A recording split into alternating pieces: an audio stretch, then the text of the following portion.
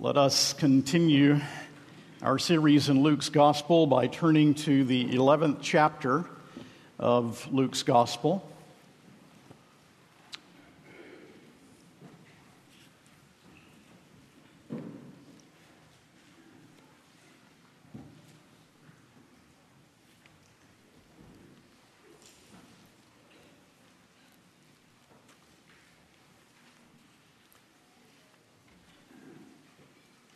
We will read the first 4 verses this morning. Now, let me point out to you that Luke's version of the Lord's Prayer is briefer than Matthew's version. The setting is different. In the Lord's Prayer in Matthew, it is part of the Sermon on the Mount. Here in Luke's Gospel, it is an answer to one disciple, perhaps even a disciple who had been absent from the Sermon on the Mount, that the disciples be taught to pray even as John taught his disciples. And so we see that our Lord used the same teaching in different places and times, and that often is the case. However, I do find it necessary to read from the authorized version of this text as we look at this Lord's Prayer in Luke's Gospel for the next few weeks. The ESV, the NIV, and most modern translations remove 11 words on the basis of 2 manuscripts. Now, that's a manuscript issue. It is a judgment call on the part of the translators, and I think that the majority text type that was behind Tyndale and the Geneva Bible and the authorized version, that is the King James, is correct in its longer version that is similar to Matthew's of the Lord's Prayer. Now, if any of you have any questions about this, I'll be happy to explain more. Now is not the time to go into those details, but I ask that you take your copy of God's Word and stand. Let us pray, and then we will read the Scriptures. Our Father, Thy Word is truth, and we ask that as we turn to it, that our minds and hearts may be focused upon the Christ of this text. And we pray that you will give to us the powerful working of your Holy Spirit, without which all of our worship and preaching and hearing is in vain. We are completely and totally dependent upon you. And so work within our hearts to conform us as believers to the image of your Son, Jesus. Continue to convert us. And we pray that those who are outside of Christ who do not know you will come to know you. And these things we pray in Jesus' name. Amen. The word of the Lord, beginning with Luke 11, verse 1. And it came to pass that as he was praying in a certain place, when he ceased, one of his disciples said unto him, Lord, teach us to pray, as John also taught his disciples. And he said unto them, When ye pray, say, Our Father which art in heaven, hallowed be thy name. Thy kingdom come, thy will be done, as in heaven, so in earth. Give us day by day our daily bread, and forgive us our sins, for we also forgive everyone that is indebted to us. And lead us not into temptation, but deliver us from evil. Now, will you also turn in your Bibles to the 8th chapter of the book of Romans, because this will be fundamental to our exposition this morning. And we will read verses 14 through 18. Romans chapter 8. 14 through 18. Again, the word of the Lord, Romans 8, beginning with verse 14. For as many as are led by the Spirit of God, they are the sons of God. For ye have not received the spirit of bondage again to fear, but ye have received the spirit of adoption, whereby we cry, Abba, Father. The Spirit itself beareth witness with our spirit that we are the children of God. And if children, then heirs, heirs of God, and joint heirs with Christ. If so be that we suffer with him, that we may be also glorified together. For I reckon that the sufferings of this present time are not worthy to be compared with the glory which shall be revealed in us. The word of the Lord. Please be seated.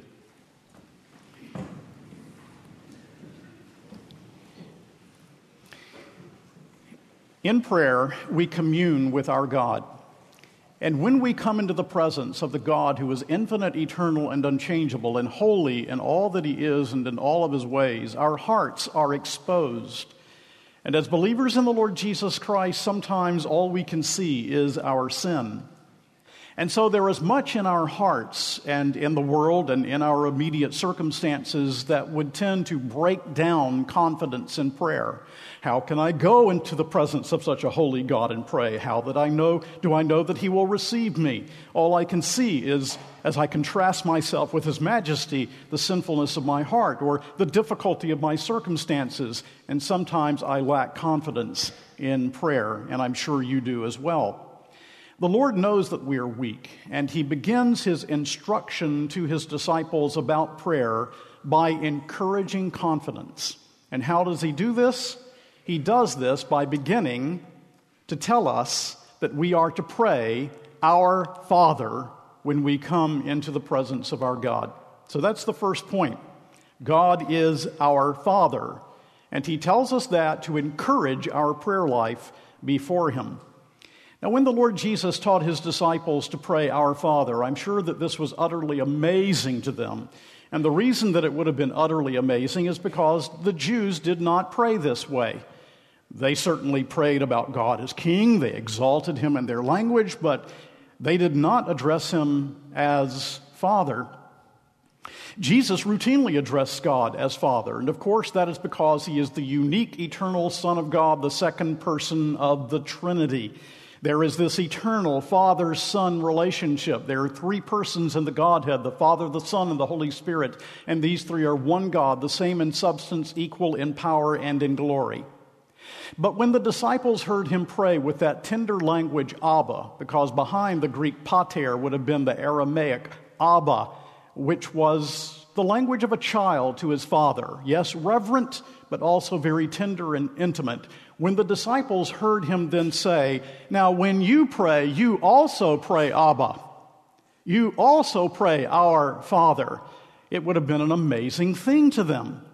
Because Jesus is saying, I have a unique relationship with my Father. I have come to be your Redeemer. And because of this, you now are privileged to call God by the same intimate name with which I call Him, Our Father, my Father. The Almighty, the Sovereign, the Holy, the infinite, eternal, unchangeable God, you may now call Father.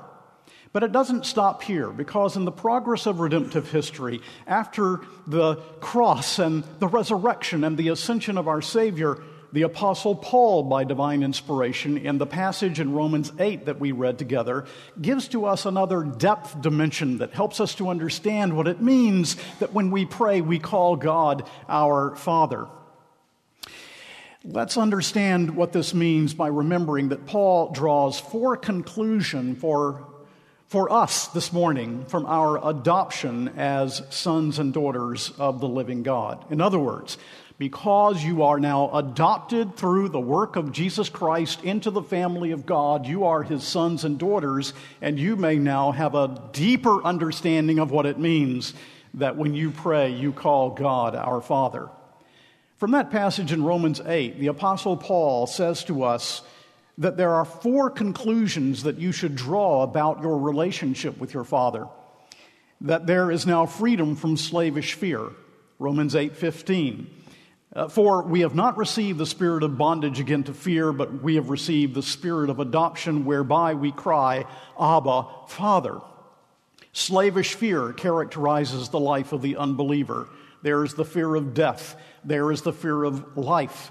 There is the fear of the judgment to come. The law comes and it says, do and live. And the unbeliever cannot obey the law of God that only condemns. But then the gospel message comes and it is believed, and you say, oh, now I am justified by grace through faith. I am adopted into the family of God, and I am no longer to be controlled by a spirit of fear and of slavery. Well, because of that, you may now come into the presence of God and say, Our Father, and you can know that as adopted sons and daughters of God, you have been delivered from that spirit of slavish fear.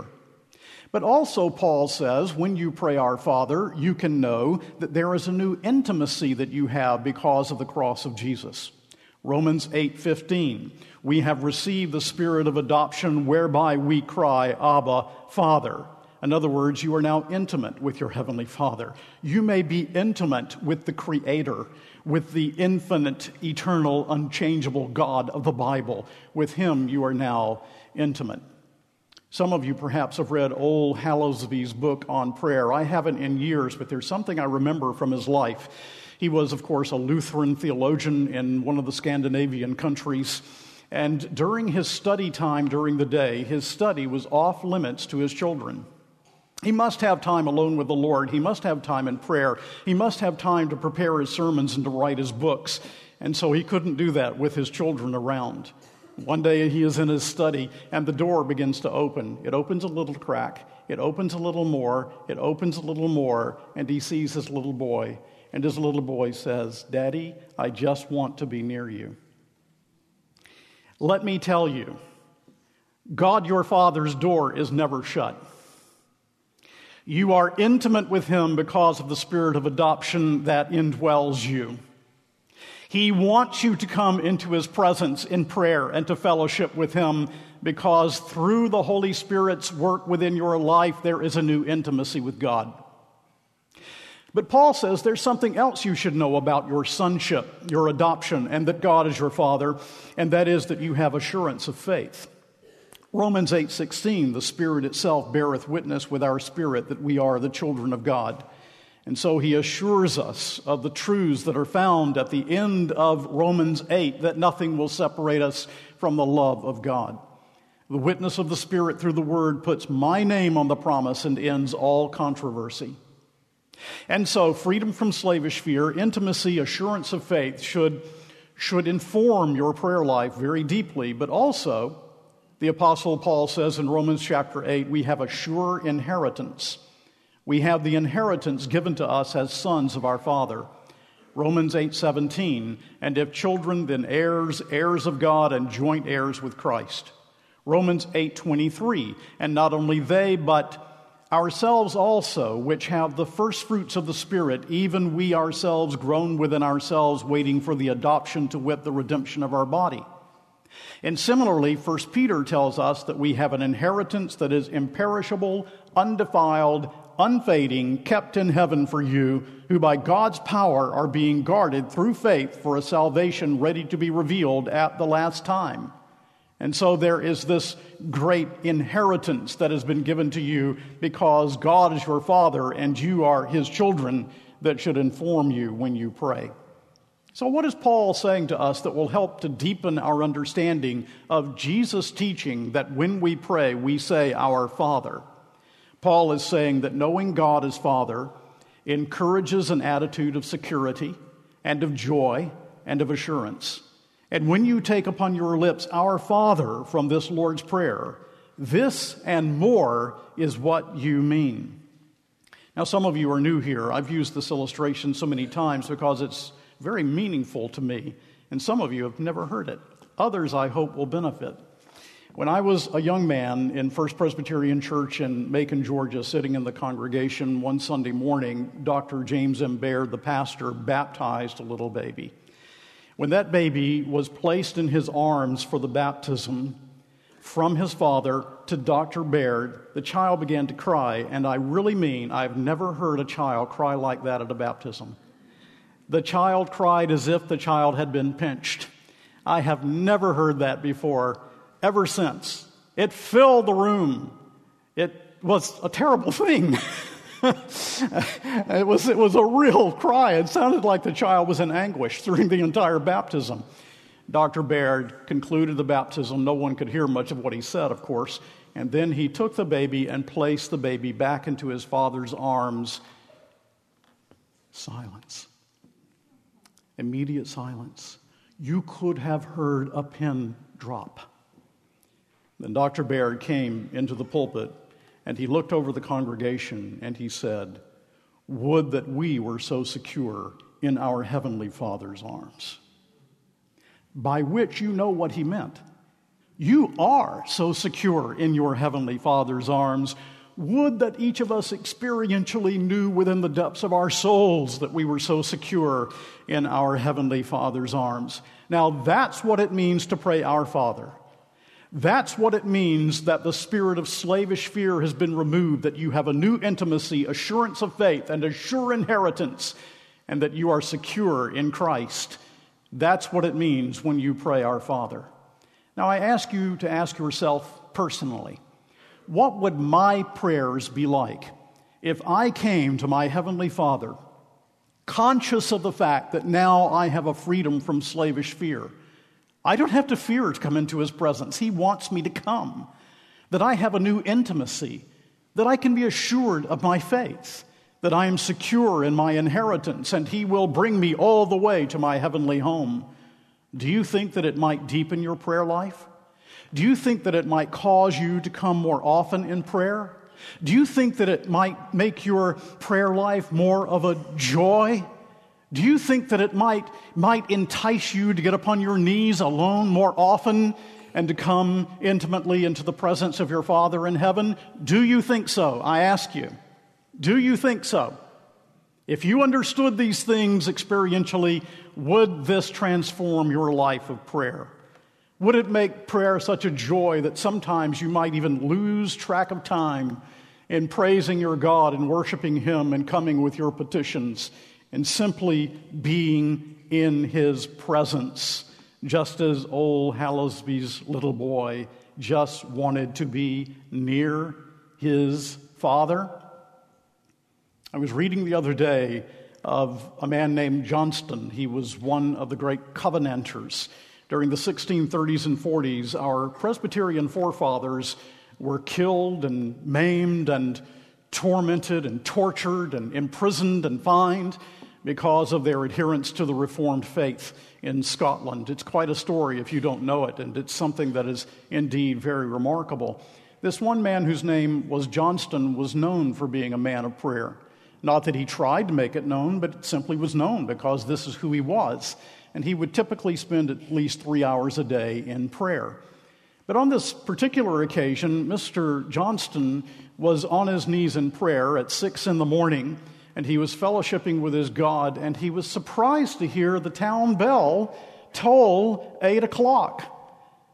Well, you say, well, that's quite a long time of prayer, from 6 to 8 in the morning. No, you don't understand. It tolled 8 p.m. He had spent his entire day with his God in prayer and in fellowship, and it had been such a delight to him that he was surprised when he heard the 8 o'clock p.m. bell toll in the town. Now, I'm not suggesting that your prayer life has to look like someone else's prayer life. I am saying this. That was a man who knew that God was his Father and who knew something of intimacy with Him and how to spend time with Him. And all of us need that, do we not? Notice also, though, that we are to pray, Our Father, which presupposes love for our brethren, fellowship with God's people, that we have a Father and we are a part of God's family. That, as Herman Hoeksema said, your prayer must needs die on your lips if you should appear in the sanctuary of God with hatred against your brother or even against one brother in your heart. Our Father implies that we should be praying together, that we should be praying for one another, that we should together be dependent upon our God in prayer. Oh, we need to seek God in prayer. The church needs to seek God in prayer. The church today is in desperate need of the spirit of prayer. We are in need of a powerful effusion of the Holy Spirit of God. Spurgeon rightly said, the strength of a church may pretty accurately be gauged by her prayerfulness. Let me return to those days in Scotland. The year is 1630. The man is John Livingston. He has come to a communion season. He's a minister of the gospel, but he's not been asked to preach. He has no expectation to preach. Some of the great preachers of Scotland are preaching. The well-known preachers of Scotland are preaching, and he has come to bask in their preaching and to enjoy fellowship with the congregation. But from the start, they knew something strange was happening in this communion season, and they decided to extend the communion season one more day to Monday morning, and they asked Livingston to preach. Now, he was a very capable man, but he was a very retiring man, a very meek man, and he was overwhelmed to think that he would preach to such a vast crowd, that he would preach with such dignified ministers and such well-known older men being in the congregation. And so he thought, as he was out in the fields meditating on that Monday morning, early Monday morning, actually all night long, he thought, I'll just leave. I'll just leave. Somebody else can do the preaching. Unbeknownst to him, one of the noble women who had come to the gathering was in her rented chambers. She had drawn the curtains around her bed, and for 3 hours she prayed for God's blessing on Livingston as he prayed. Unbeknownst to her, her door was open, and many people crowded in her room and joined her as she prayed. Livingston was given assurance that when he preached, the Lord would bless his preaching. And so he came back and preached. And on that day, 500 people were converted. And it began a revival that filled the area of Clydesdale. And many others came to know the Lord because God had chosen to use his servant on that day. But what I would point out is, it was in answer to the prayers of God's people that the Lord would use his word in this remarkable way. So what happened long ago at the Kirk of Shotts, which was the place, can that happen today? Why does it not happen today? I would suggest one reason is because we are not asking for it. So we are to pray, Our Father.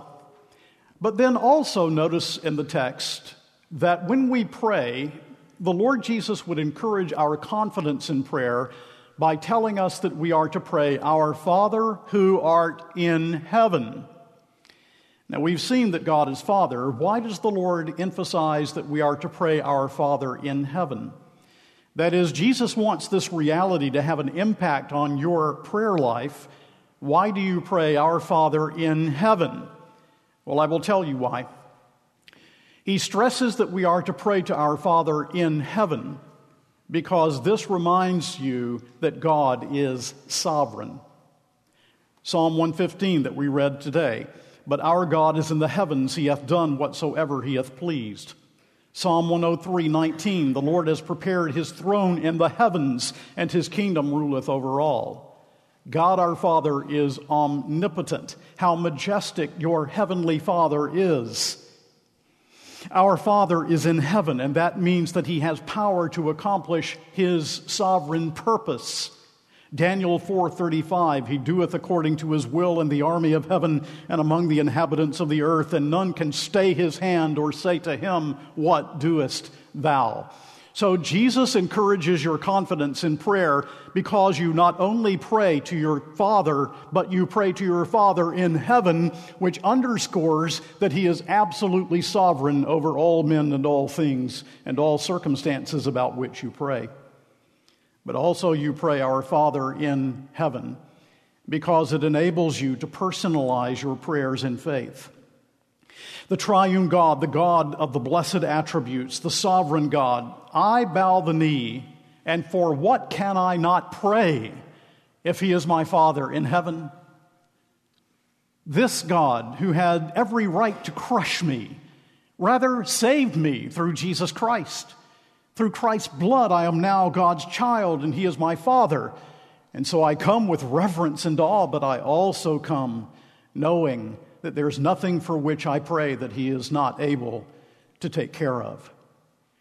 You pray also, Our Father in heaven, because it enables you to pray boldly. If he is my Father in heaven, and then I come in prayer to the God who is my omnipotent Father, and all of his omnipotence is for me and not against me, then I am encouraged to pray boldly. Think of it, people of God. All of his glorious attributes are for you. He rules on his throne, yea, with the good of his children in mind. And this means that he will give to you everything you need. This is the Father that has provided Jesus as our great high priest, who now shares his throne in ascension glory. And he says to you, let us therefore come boldly to the throne of grace that we may obtain mercy and find grace to help in time of need. And so you are weak. Sometimes you are reluctant to come. Sometimes you come haltingly and with faltering, and you do not come boldly. You should come boldly, because your boldness does not rest in you, but in God's character, His fatherly love, and in the merit of His own Son and ascension power. You pray, Our Father in heaven, because this enables me to trust Him no matter what. How? Because God is your Father, we come to Him in prayer in the knowledge that no real evil can befall me. I did not say no trouble will befall you. He promises trouble will befall you. But He also promises no real evil will befall you. Psalm 91:10, there shall no evil befall thee, finds its New Testament equivalent in Romans 8:28, in which God promises that all things work together for good to those who love God, to those who are the called according to His purpose. And so you are on your knees and you say, Lord, I know there's trouble, but I plead your promise. No real evil will befall me. And like Thomas Watson the Puritan, a patient Christian like the anvil bears all strokes invincibly. In other words, when you pray to your Father who is in heaven, you are praying in such a way that you are acknowledging that what God has revealed to us at the end of Romans 8 is absolutely true in your life. Who shall lay anything to the charge of God's elect? It is God that justifieth. Who is he that condemneth? It is Christ that died, yea, rather that is risen again, who is even at the right hand of God, who also maketh intercession for us. Who shall separate us from the love of Christ? Shall tribulation or distress or persecution or famine or nakedness or peril or sword? As it is written, for thy sake we are killed all the day long, we are accounted as sheep for the slaughter. Nay, in all these things we are more than conquerors through him that loved us. For I am persuaded that neither death, nor life, nor angels, nor principalities, nor powers, nor things present, nor things to come, nor height, nor depth, nor any other creature shall be able to separate us from the love of God, which is in Christ Jesus, our Lord.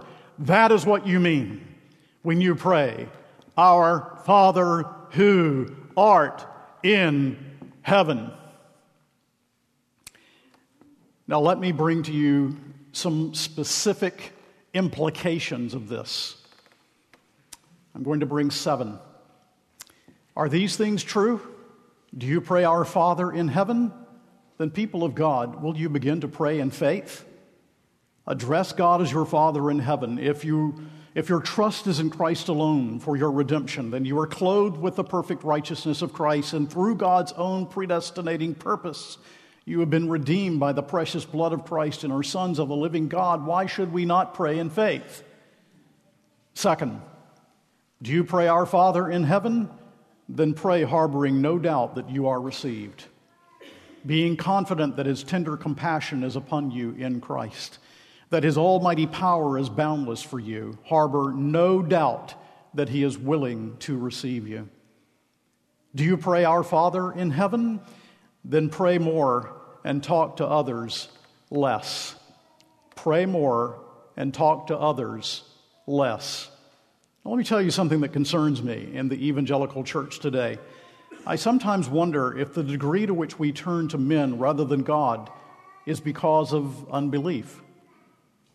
Indeed, there's much talk with one another. It happens sometimes in our small group settings. It can happen in gatherings. There is much that we talk to one another about that really is immodest. I remember Sinclair Ferguson saying to me in personal conversation one day, people talk about things with others now that our forefathers would have only taken to the throne of grace. And of course, we live in a very immodest age.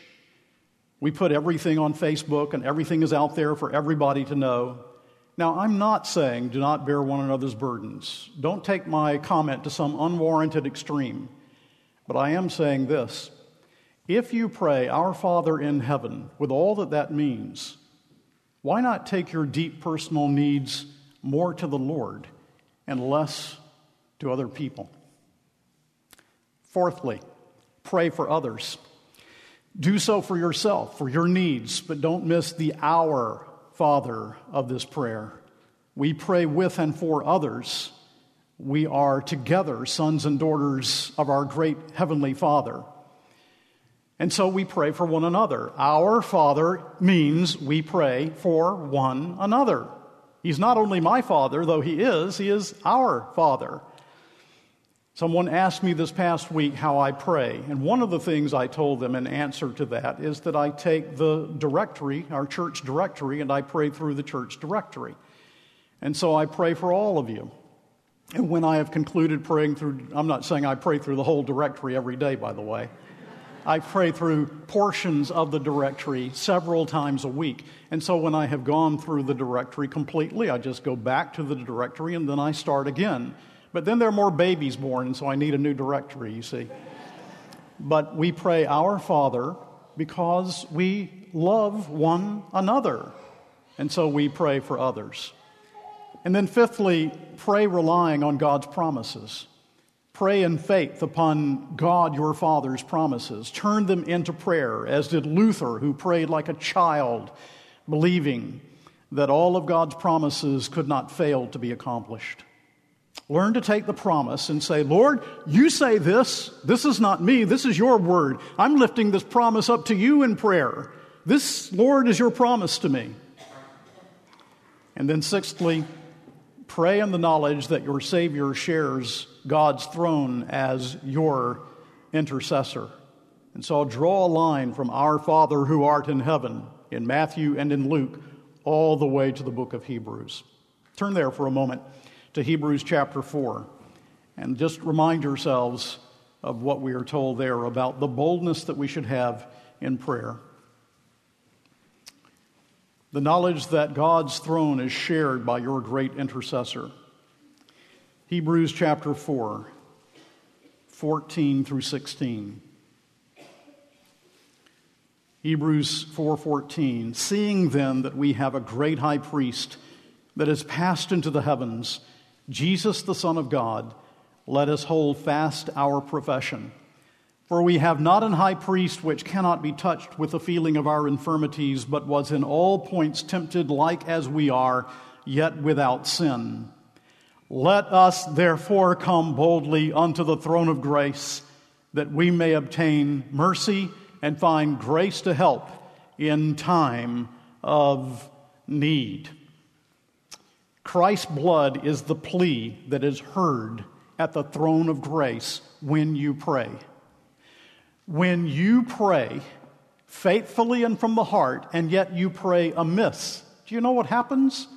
As with all of your prayers ascend to the Father through Jesus Christ, your heavenly high priest. He wraps them in the completion of His own blood, merit, and righteousness, so that every prayer you pray is presented faultlessly to the Father, faultlessly is heard, and therefore will be faultlessly answered. You will never be disinherited, because as Trail says, nothing can dethrone grace. And so go to your great intercessor. But then finally, and maybe most importantly, maybe, for some of you it will be, I'm asking you, people of God, to pray in the realization that God, your Father who is in heaven, wants you to come and pray and spend time with Him more than you want to come. Pray in faith that your God, who is your Father in heaven, wants you to come and spend time with Him. He wants you to come more than you want to come. Therefore, want to come more, because you know your God wants you to come. Do you really believe that? Think about it for a moment. The God who created, the God who is infinite in His nature, the God who is holy in all of His ways, wants you, His people, in His presence. because you are the purchased possession of his own dear Son. He wants you in his presence. My, if I really understood that, I might pray like Johnston from 6 to 8. I certainly would pray with more depth and feeling, and fervency, and desire, and longing, because you see, prayer is first of all just fellowship with God. A minister of a bygone day, I read something of his a while back.